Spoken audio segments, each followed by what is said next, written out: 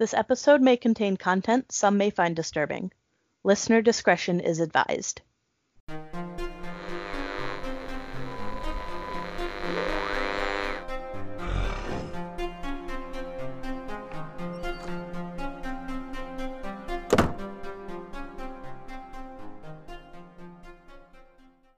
What's up, everybody? Hello, hello. How you doing? I'm Corey, I'm Holly.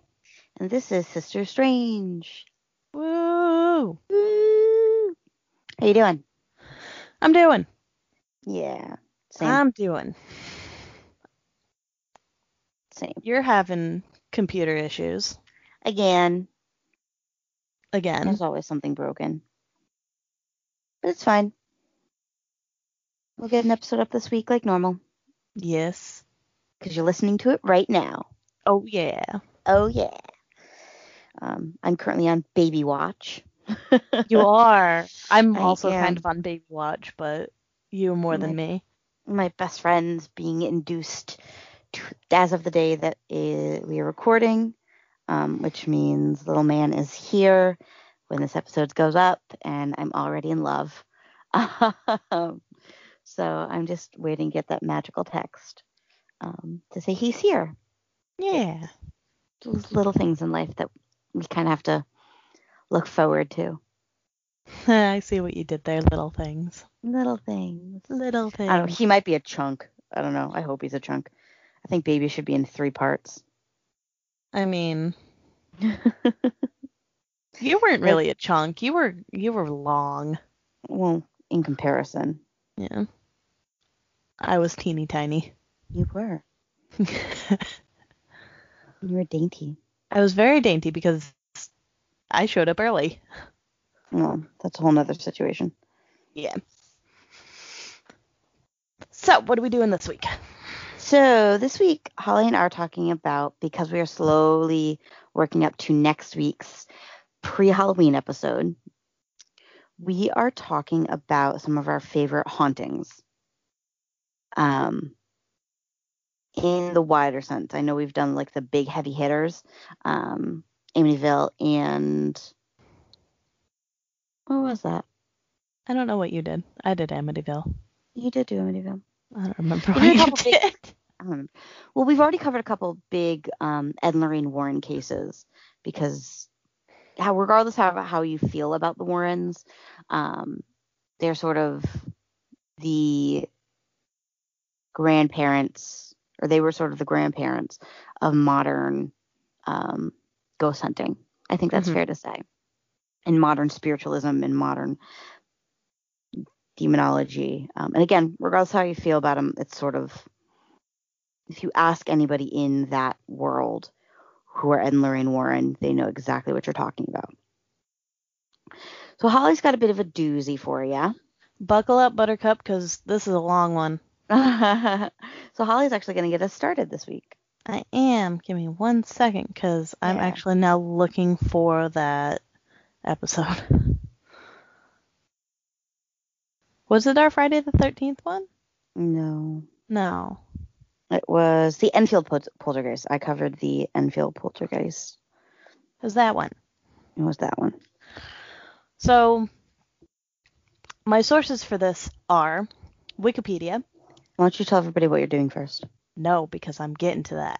Oh, okay, fine. Sorry, I'll shut up. Let me do my thing, lady. So my sources for this week are Wikipedia, seeksghost.blogspot.com, a ranker list, Ghost Hunter Season 2, Episode 14, and Ghost Adventure Season 4, Episode 4. This particular haunting has a very cozy place in my dark little heart. I am covering the Waverly Hills Sanitarium. Woo. So going back to the whole Ghost Hunters thing, did you know they did a return episode? They're doing a return series. You mean to Waverly? Yes. Yep. I do remember that. I don't remember the content of it, but I do remember that episode. I have not seen that episode. No, that's in the new series. It came out in 2019. Oh, no, I haven't seen the return in the new series. Yes. They No, did a I know they went return. back to the lighthouse, Yep. um, and debunked a bunch of fun stuff there. Yeah. Um, I have which, not if seen you this guys episode. liked the original Ghost Hunters, definitely check out the reboot. Because Because it it's feels just like old Ghost Hunters. it's just Grant though, isn't it? Yep, it's just Grant, and Because a whole new Jason, team of there was investigators. a big falling out with them, and Yeah, well, I think they're just not aligned in what they're setting out to do. yeah. But Jason is doing his own thing.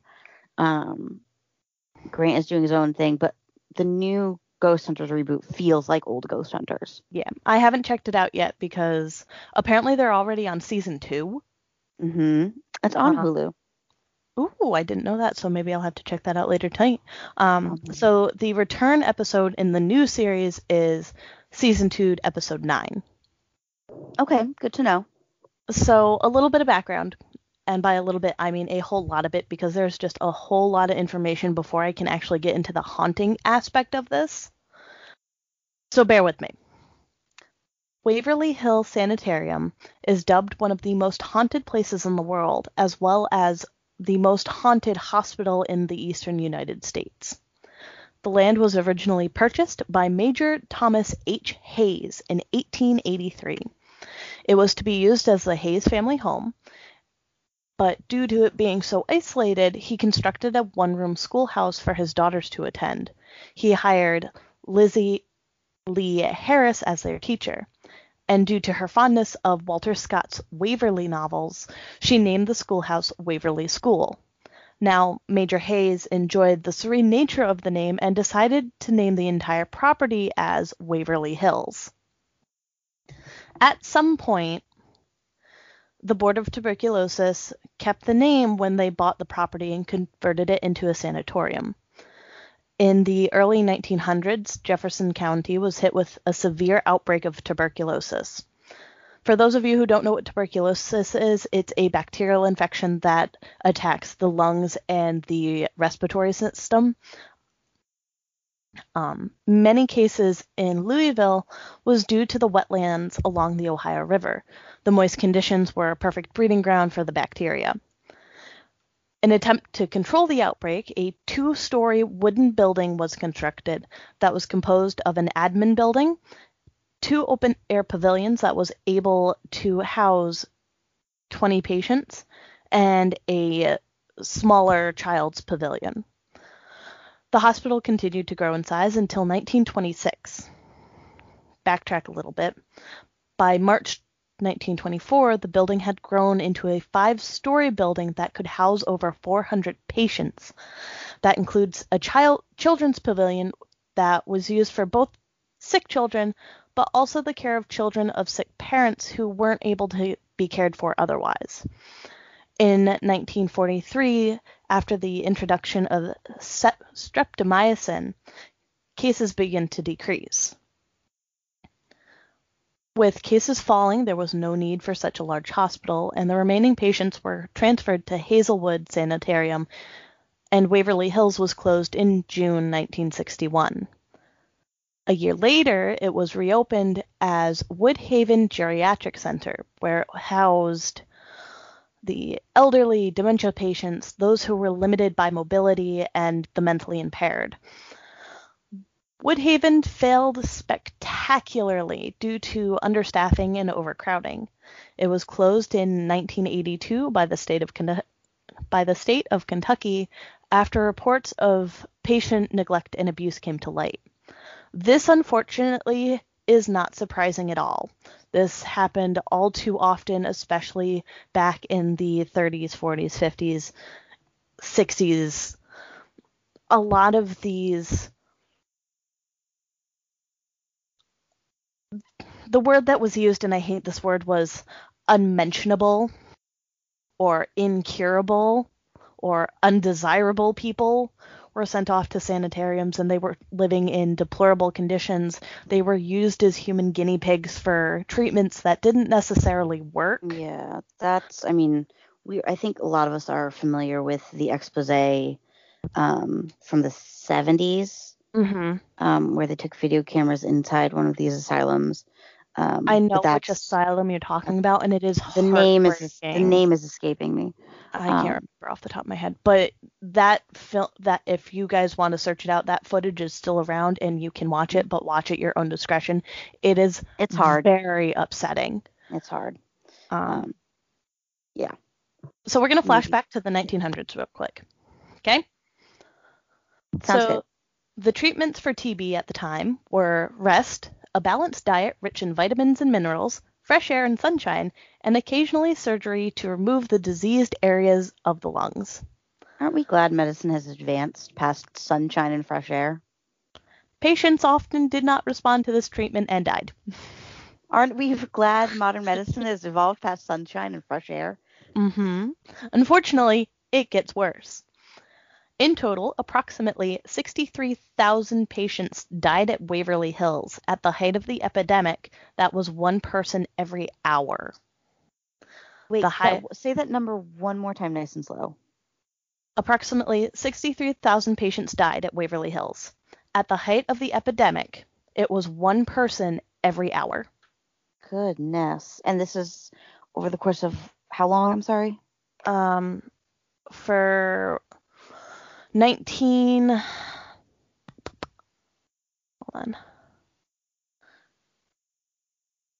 early 1900s until 1962-ish. No, so like this particular epidemic. So it's that 63,000 over that entire time. And that's not including the patients when it converted to Woodhaven that housed all of just while it was known as Waverly Hills. Yes. Good Lord. So even though this hospital was one of the best TB hospitals in the country at the time, the high mortality rate was often attributed to neglect and mistreatment by the staff, as well as unscrupulous doctors. The treatments ranged from unproven science at best to completely unethical at worst. Treatments like pneumothorax, which is the treatment of deflating the infected area of the lungs and then letting it heal. Thoroplasty, which involved opening up the chest and removing several ribs. The idea behind this procedure was allowed more room for the lungs to expand to take in more oxygen. Only 5% of the patients that endured this survived. The more ill patients, the ones suspected not to survive at all, were often used as guinea pigs. One procedure involved inflating the patient's lungs with surgically implanted balloons, while others were subjected to hydrotherapy, which also often resulted in pneumonia and then later death. The doctors at Woodhaven were honestly no better. They would often use electric shock therapy on their patients to control the more, quote, difficult patients. And some reports of lobotomies were also reported. Again, we all kind of had a general idea of how patients were treated in sanatoriums at that time. It's just not pretty. So one of the things that makes Waverly Hills so interesting is that it has a death tunnel or a death chute or a body chute, depending on who you talk to. So the tunnel was the entrance and exit for workers of the sanatorium. It was built on the first floor with the rest of the building. The corridor is about 500 feet from the bottom of the hill and has a set of stairs to one side, which the workers use to go up and down into like the admin halls and things like that. On the other side, there was a cart that was moved up and down, which transported supplies and other necessities and later bodies. Since antibiotics did not exist yet, other forms of aid were used to treat the patients. For example, it was This cart was often used to bring up heat lamps, bring weaker patients down for fresh air. So a death chute is really, I'm getting there. It's not a misnomer. Which I'm getting you'll there. talk about in a moment. Yeah, but like I think a lot of people when they hear about the Waverly Hills death chute, it conjures up a far darker image than it may have actually been. Oh no. You know what I mean though? Like I think Yeah. everyone immediately At the goes to beginning. the dark and spooky. Oh, well, at the beginning when the sanitarium was just up and running and they were using it to, like, before the epidemic hit its peak, yes. However,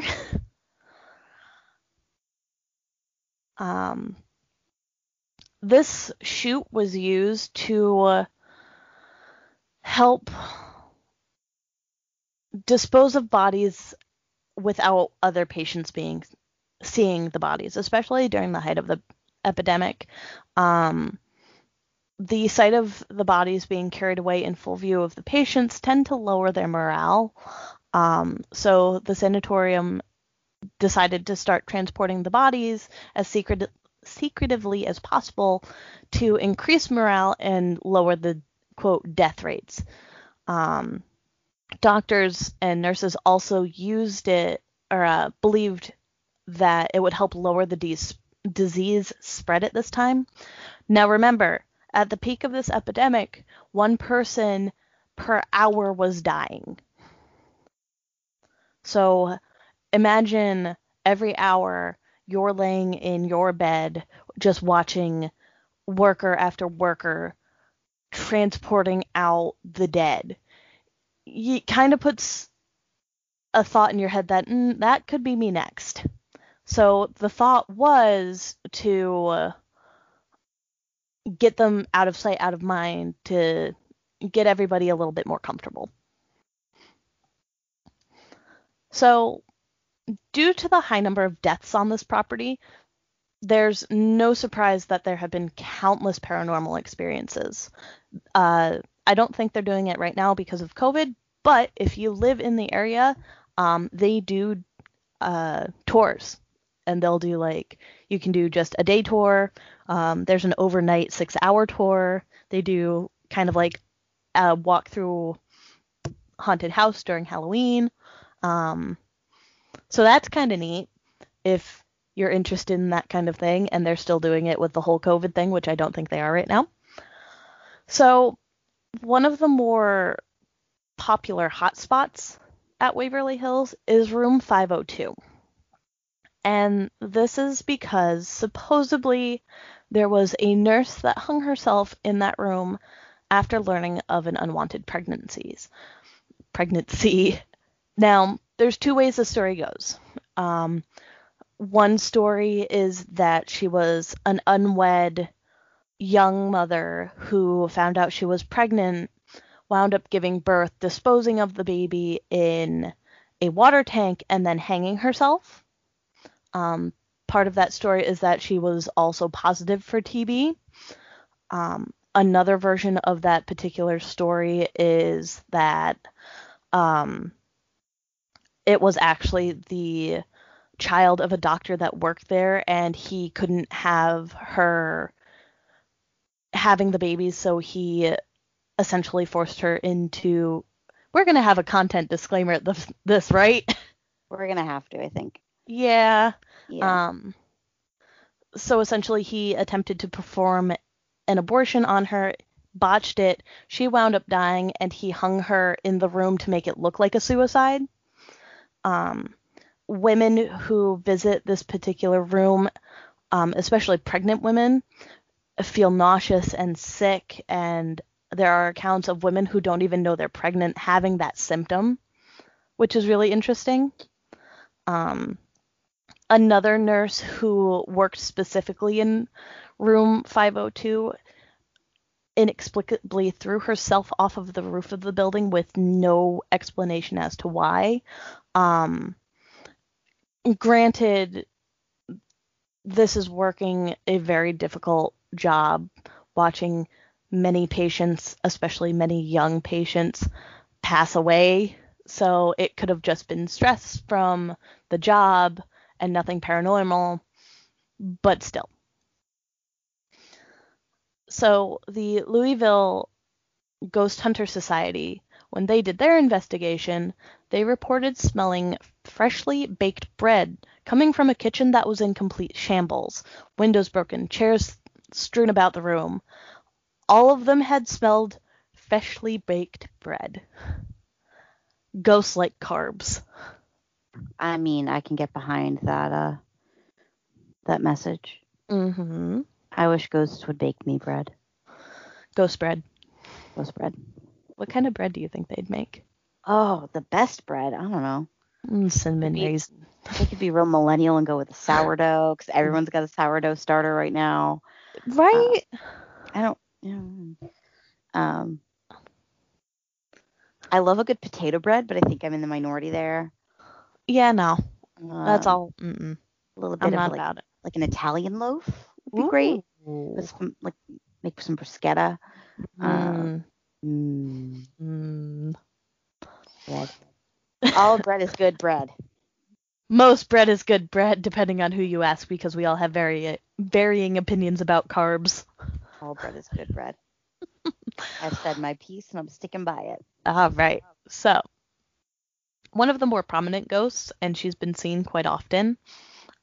Before I forget, the nurse of room 502 can actually be seen peeking out of the doorway on the night tours, which is creepy.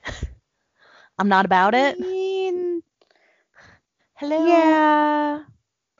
Little boop. Just a little hello. Hello. So one of the more prominent ghosts, and she's been seen quite a bit, is an older woman who roams the hallways, bleeding from her chained hands and feet. She said that she will ask for help, but as someone gets closer, she runs and screams in terror away from the person that she has asked for help from. This one I'm not too sold on, just because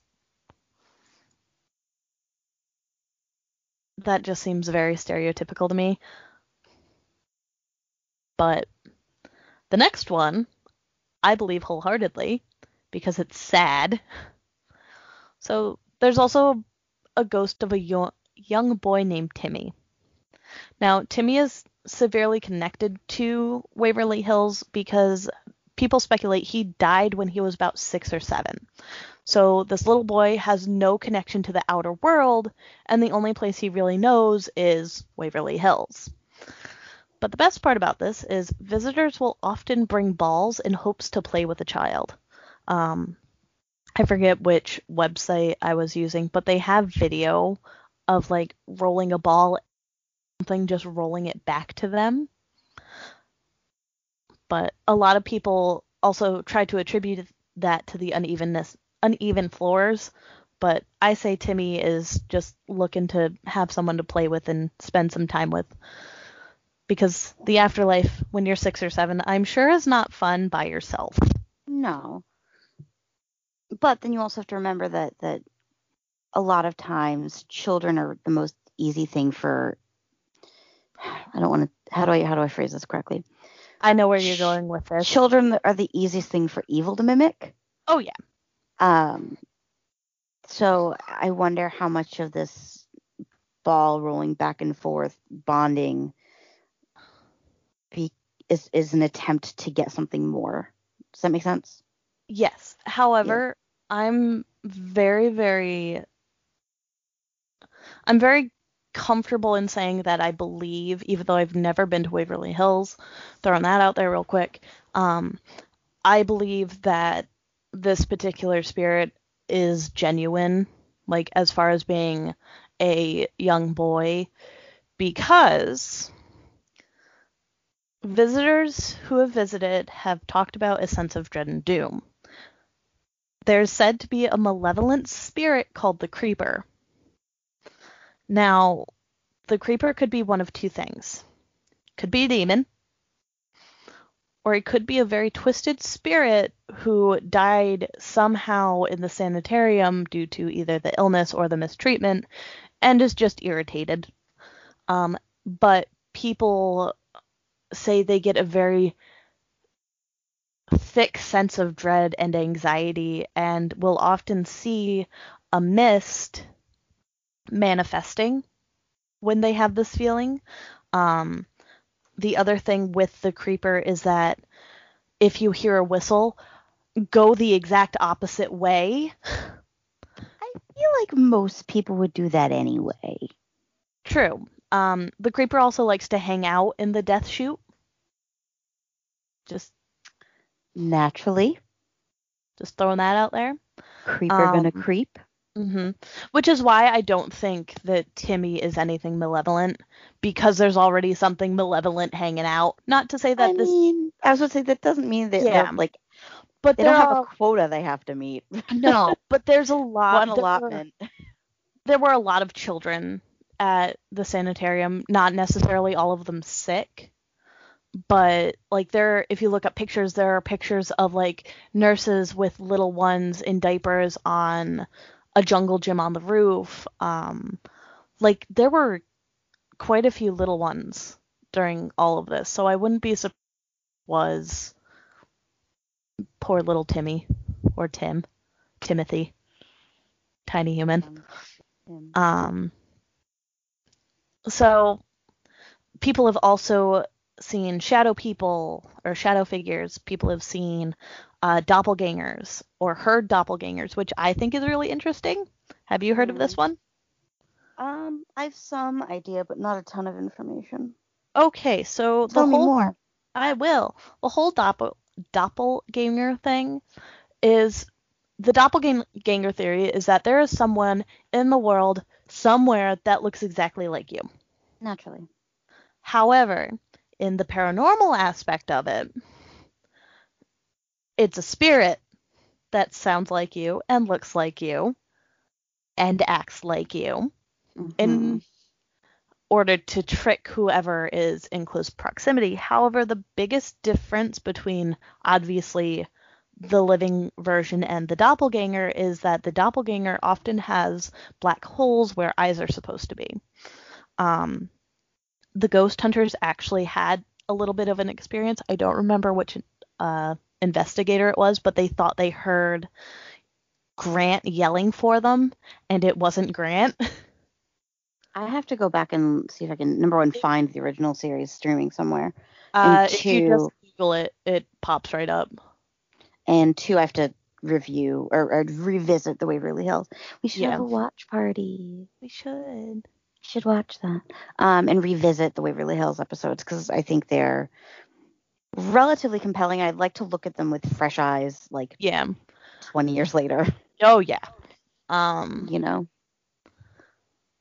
But like I said, shadow people, like manifestations of mist, your typical like pulling on clothing, hair, playful finger quotes ghost stuff. So Waverly Hills has popped up in pulp culture quite a bit. So obviously both very popular ghost hunting shows have covered them. Ghost Hunters Season 2, Episode 14, that's the original one, as well as their return in the new one, Season 2, Episode 9.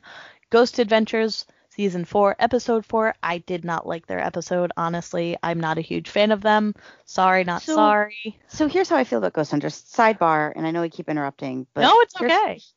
Here's how I feel about Ghost Adventures, rather.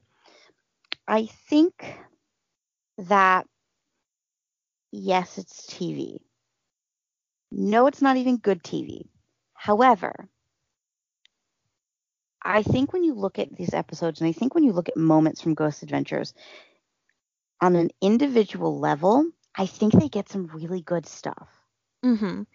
Are they... I also take a lot of their stuff with a grain of salt, but... Yeah, are they total, like, dude, bro, dude, huh? They remind me... Do they give off big old, like... Dude, bro. Dude, bro vibes? Oh, yeah. Yes. Know who they remind me of? Who? They remind me of like the Chris Angel version of Ghost Hunters. They kind of are. Actually, they came out around the same time, didn't they? Chris Angel's been out for longer, but he I got feel old like, real quick, by the way. well, happens when you're kind of an asshole. Mm, Ooh, Chris Angel's not relevant, so I don't know if that's no. a controversial opinion. But From what I yeah, so understand, I think when you look at Ghost Adventure and when you look at their episodes and when you look at, I don't want to say the proof, but when you look at the unquote proof, evidence and when you look at what they their do get methods, stuff. they get some interesting stuff, and it's stuff that I don't know that I could argue with. Yeah. You know, same thing with Ghost Hunters, though. Do I think that everything that happened on Ghost Hunters was legit? No. And they've come out and said not everything on their show has been legit. Absolutely not. Do I think that you can't like visit a place once and call it done and dusted? The Lighthouse episode in the new season in the reboot is prime example because they debunk something from the first original. I will say this though, I'll get down off my high horse now. No, it's okay. I will say this much as far as the original series of Ghost Hunters. Do you remember the episode of, I don't remember what season or what episode, but they went into a family home and they went in to observe a young child because he was having the most experiences. And they caught nothing, and they literally told the parents, this is why your child is acting this way. It turns out that he was able to play, like either watch TV or play video games right before bed. And if any of you have taken any kind of basic psychology, you know that young developing brains tend to stay active longer than adult brains, which is why a lot of people will tell you, don't watch TV before you go, don't look at your phone before you go to bed, stay away from screens, because it keeps your brain active. It keeps your brain thinking. I was up till 2 a.m. this morning because my brain wouldn't shut off. Right. So they literally they told this family, hey, cut down on TV time, say about an hour before bedtime, and see how he does. And when they started doing that, all of his hauntings, quote, went away. So I like that about them. What they go, or at least the original, they went in with a lot of doubt. Right. As far as they even said they're not going in to prove a haunting, they're going in to debunk it. Right. They also hold a very special place in my heart, but I'll get to that in a minute. So, in 2005, a B horror movie called Death Tunnel was released. It was not received well by viewers or critics. I think it got a hold on, because I'm going to look it up now. I forgot. It's available to rent on Amazon for $3 if you feel so inclined. I have a very soft, squishy spot for obscure bad horror, but that's just me. And honestly, it covers some of the lore really, really well, even though it's like cheesy B horror. Have you seen it? No, I haven't seen it. It's horribly like cheese. It's very campy. It's the camp is real. Right. So it got a 26% on Rotten Tomatoes. Oh no. Yeah, it's not great. But maybe that's what we should watch. I like it. It's honestly one of my favorite movies, and that's the movie that actually was like, oh, I should do that. There is also a documentary called Spooked, The Ghost of Waverly Hill Sanitarium, which I have not watched because I cannot find it to rent anywhere, and I don't want to spend $24 to buy a DVD. And there's also, by the same TV company, which is Spook TV, they also made a book series to go along with their documentary series, and the book that goes along with this is called The Incurable History and Hauntings of Waverly Hills Sanitarium, which covers the history of the grounds really, really nicely. So, back to Ghost Hunters. I would honestly highly recommend anyone who has not watched the original episode of Ghost Hunters at Waverly Hills to watch it. Honestly, I feel like it's some of the most compelling evidence that they have ever captured. So, exactly 11 years ago, the day that this goes up, Oh, I really? had the opportunity to go to a Q&A with the Ghost Hunters. Yes, you did. I did, and after embarrassing myself and asking Grant if he would adopt me on a dare by a friend, I asked them what the most unsettling place they went to was, and they both responded at the same time and said Waverly Hills. They both agreed that the old sanitarium gave them the most unsettled feeling. All of the evidence that they caught that night, just because it was a long investigation, I believe that they were there for 2 nights. It just made everybody in the group uncomfortable and unsettled, and one of them said they were having dreams of like patients and the nurse specifically in 502, which no thank you. And they were very, very open when they said all of the reactions in that episode were completely genuine. So it was really nice to have that firsthand experience with talking with someone who had been there. Well, so that yeah. was really I honestly would love to go. Kentucky's a bit of a drive. Yeah, but it's doable. Oh, it's absolutely doable. Let's go. Okay. We'll tell you how you can help us do that later. But that's Waverly Hills. Nice. Like, it's still so uncomfortable to me that it existed, like, as a sanitarium until the 1980s. I mean, the fact that, and not saying that all sanitariums were like this, but the fact that the stereotype with them was, oh, we're just going to drop off our undesirables and we never have to worry about them again. Right.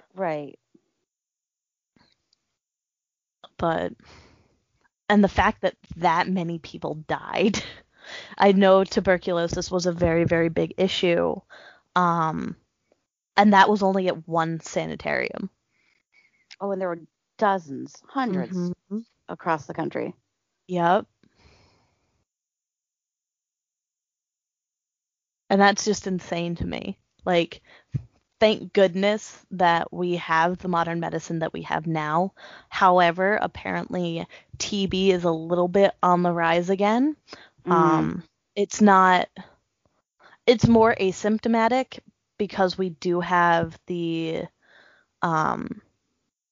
proper antibiotics to combat it, but it is starting to show back up again, which I think that's the most unsettling part about all of this. Fun fact, did you know that they were going to try and turn this into a hotel? I don't know how I feel about that. Yep, they tried to turn it into a low security prison first, which did not work. No, but also can totally see how that works. And then they also wanted to try and turn it into a hotel. Okay. Which, again, didn't work. Most of the current projects for Waverly Hills have been abandoned, but I guess it's now, like, protected in Kentucky, like, as a historical landmark, so nobody touchy. Makes sense. Like I said, they do tours and things like that. No, you cannot go onto the grounds without permission or an appointment. Yes, they have 24-hour security. Yes, you will be heavily fined. Don't do it. It's not a good idea. I'm sure there's also a little bit of asbestos hanging out, but we're not going to talk about that because, ew. No. So, just to give you some numbers, as of... My brain stopped working. Mhm. I'm gonna say, when did this article come out? As of 2013. It's a little outdated, but that's okay. Little bit. But as of today, 15 million Americans have what is called latent TB. Most of these people were foreign-born and exposed to TB in their country of origin, but still, that's a lot of people. There's a lot And of people. because this is still a big issue in a lot of developing countries because they don't have the access to Right. the medication that we have. Right. So, yeah, that's Waverly Hills. Nice. Yes.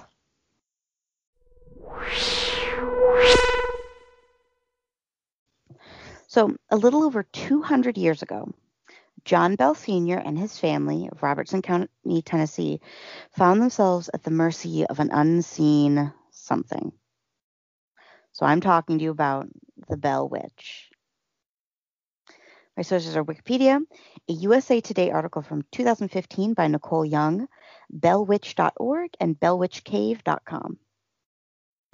We begin in 1804.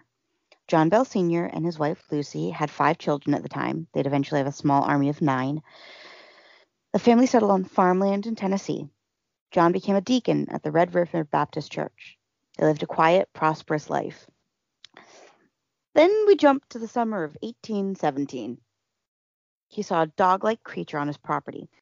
He fired, but the animal fled. Drew, John's son, saw a bird of quote-unquote extraordinary size, which also took off when approached. A slave of the Bells, which, yes, they kept slaves, Dean, said he was followed by a large black dog, much like the one John Bell shot at. Daughter Betsy claimed to see a girl in a green dress, swinging from a limb in an oak tree in the yard. The activity moved into the home, and as it did, it seemed to center around Betsy, especially after she announced her engagement to a neighbor and suitor, Mr. Joshua Gardner. Knocking seemed to come from within the walls of the Bell home. Gnawing and clawing on the family's beds, invisible dogs fought, and chains were heard being dragged across the floor. The bed sheets were ripped off the beds in the middle of the night, and the Bell children were subject to physical harm. Betsy took the brunt of the slaps, pinches, poking with pins, and had her hair pulled. The Bells enlisted the help of a family friend, James Johnston. After an evening at the farmhouse, Johnston claimed it was a, quote, spirit just like in the Bible, end quote. As word traveled, the spirit was asked plainly and aloud, "Who are you and what do you want?" It answered once, "I am a spirit. I was once very happy but have been disturbed." Another time, it said it was, quote, "Old Kate Bat's witch," and responded to that name. Johnston's son, John, so many names, stick with me, devised a test for the alleged spirit. He asked the witch what his Dutch step-grandmother might say if they were about to get into trouble. She replied in his grandmother's voice, "Hut, tut, what has happened now?" Further, the spirit repeated word for word 2 different sermons given 13 miles apart at the same time. Kate, interestingly enough, had a soft spot for the lady of the house, Lucy. Lucy was deemed, quote, the most perfect woman to walk the earth. Kate would sing hymns and give Lucy fresh fruit. The USA Today article from 2015 claimed that Kate Bat was Lucy Bell's niece. John Bell Jr., while not treated quite so sweetly as Lucy, was also treated amiably. The witch drew spectators from far and wide, including then General and future President Andrew Jackson. Jackson and his men stayed at the Bell farm in 1819. When the horses approached the farm pulling wagons, they refused past a certain point. It was only after the Bell Witch, in a disembodied voice, granted them passage did the horses continue. Jackson's men were, in a way, attacked. A quote-unquote witch hunter was kicked in the backside. A voice claimed that there was another fraud in the party, and the group begged their general to leave. So why did the Bell Witch appear in the first place? It claimed to have ties to a treasure buried in a Native American burial mound the farm was built on. Drew Bell and a friend, Bennett Porter, went on an unfruitful treasure hunt. It seems, however, that Kate was most focused on two things: ruining Betsy's engagement, we'll get there, and the torment of John Bell Sr. Early in the haunting, John developed a sort of temporary paralysis of tongue, mouth, and generally his face, a condition that has since been called Bell's palsy. Kate took to calling him Old Jack Bell and consistently made it clear that she intended to kill him. His health declined over the course of a year, and on December 20th, 1820, John Bell passed away after slipping into a coma. The family found an unmarked, unidentified vial of liquid in a cupboard.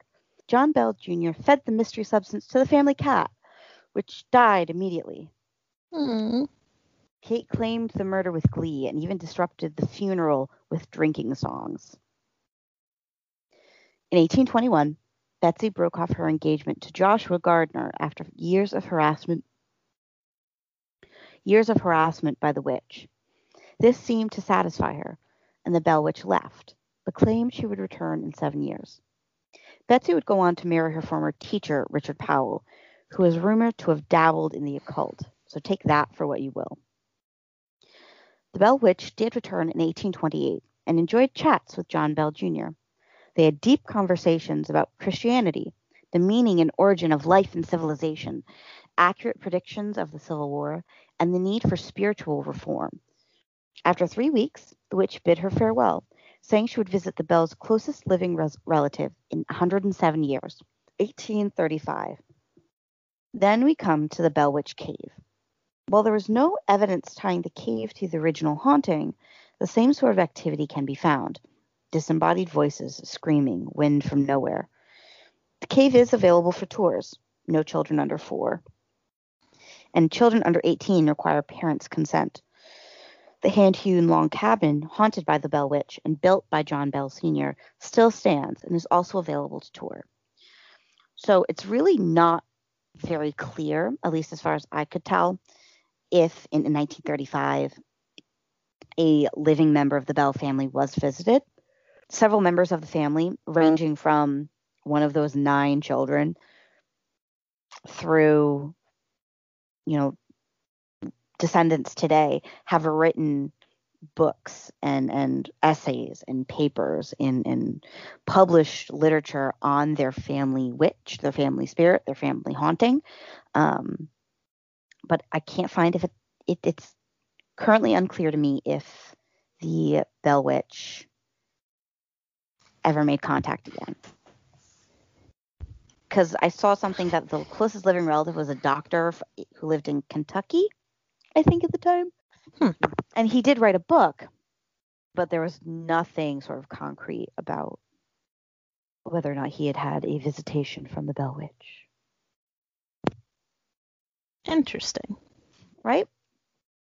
And I think a lot of the horror aspect of the Bell Witch centers around the cave, but I think it's really interesting the cave had nothing to do with the original family haunting. Yeah. Can I throw something in there? Yeah, you may. There are 2 B-horror movies that I've seen. About the Bell Witch? Yes. Really? Tell me more. So, one is just simply titled The Bell Witch. It came out in 2017. It is on Amazon Prime if you would like to watch it. Hello. I don't want your paw, thank you, though. The other one is The Bell Witch Haunting, which came out in 2013. Also available on Amazon Prime. Both... Okay, so the first you one... have to pick one. The first one. Absolutely the first one. The Bell first one, Witch. only because Betsy Palmer. Okay. I love her. She is adorable. She actually plays the Bell Witch. Kate. There was also something I saw that, what was it? Hold on. I don't want to. Your butt's molting. I don't want to change the subject, but there's No, also you're good.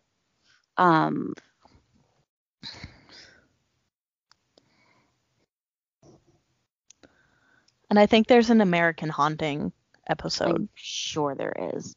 in 2005.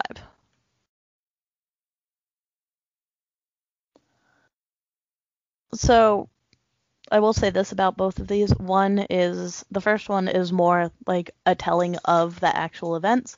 The other one is more set in modern day with that found footage feel. Both aren't great.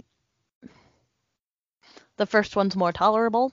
The second one doesn't know what direction it wants to take. It's really unfortunate because they could have done so well. But.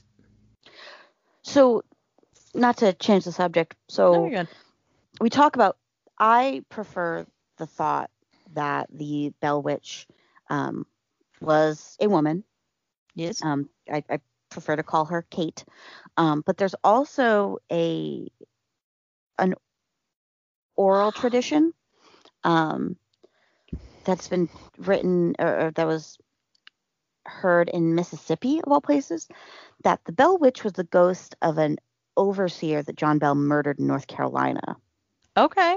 And that the spirit fell in love with someone named Mary, but not really sure where that came from, because as far as I could tell, even though there were 9 of them, neither of the Bell daughters that I'm aware of were named Mary. There was no Mary involved.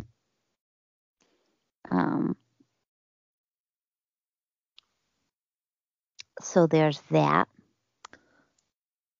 So going back to Betsy Palmer real quick, if you guys probably know her better as Mrs. Voorhees from the Friday the 13th series that came in the first 2 at least. First one came out in the 1980. The second one was 81.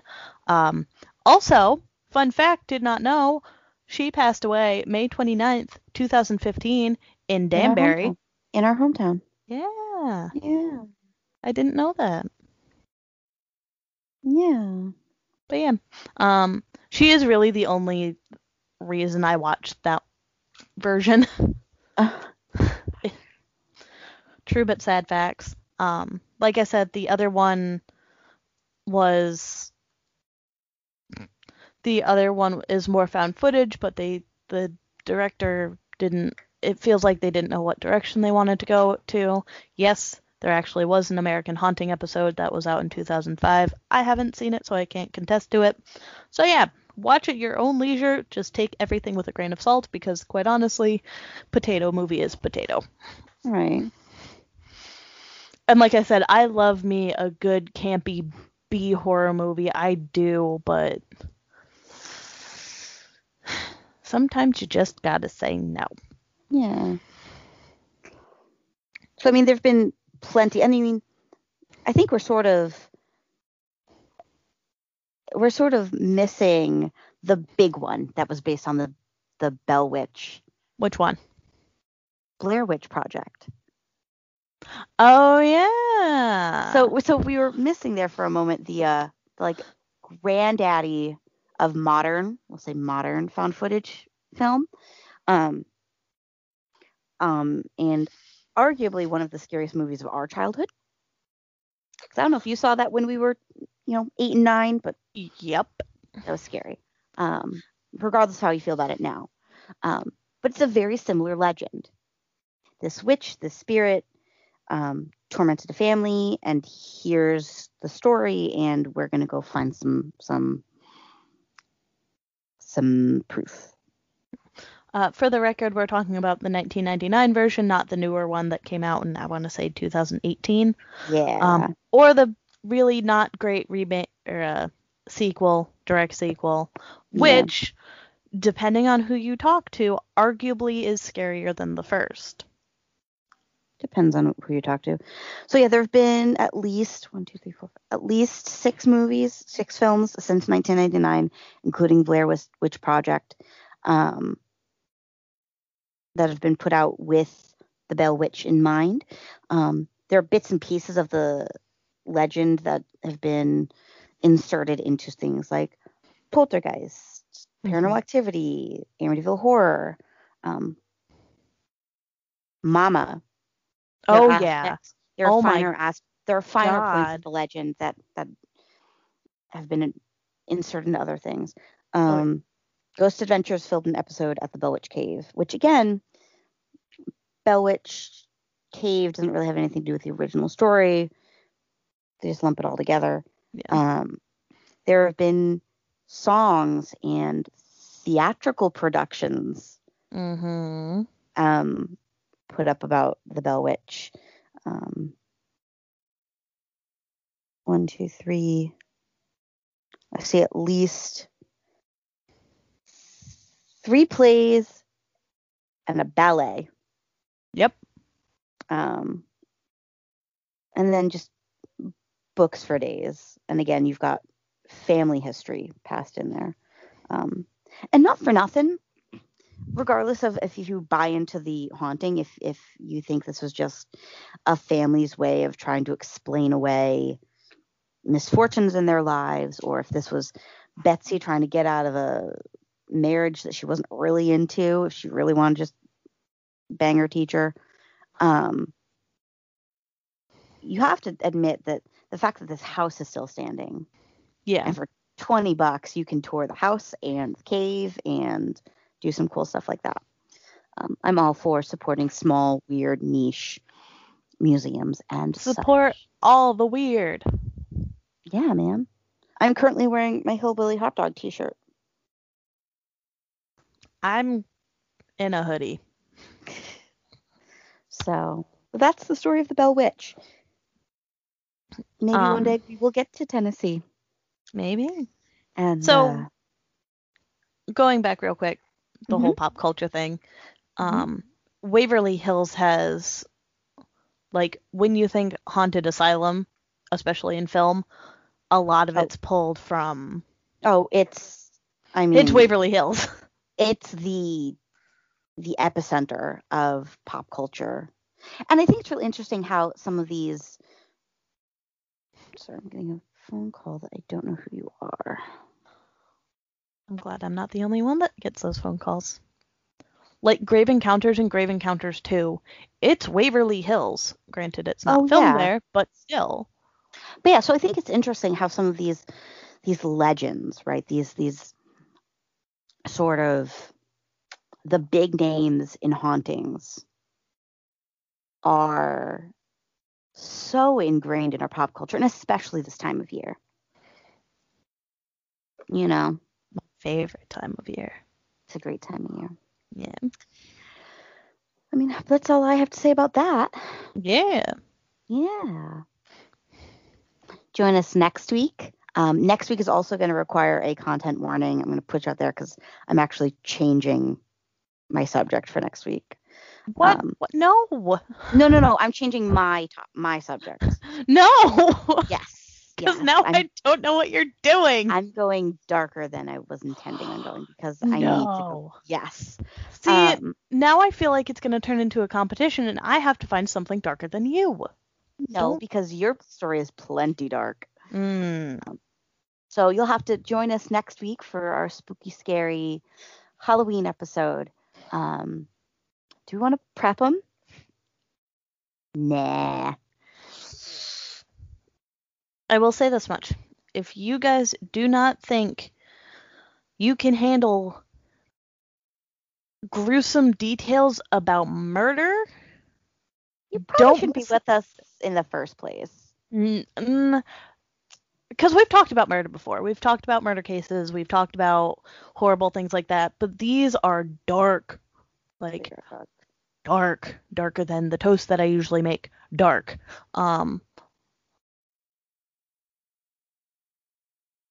Huge listener advisory. Please pay attention to the advisory at the beginning.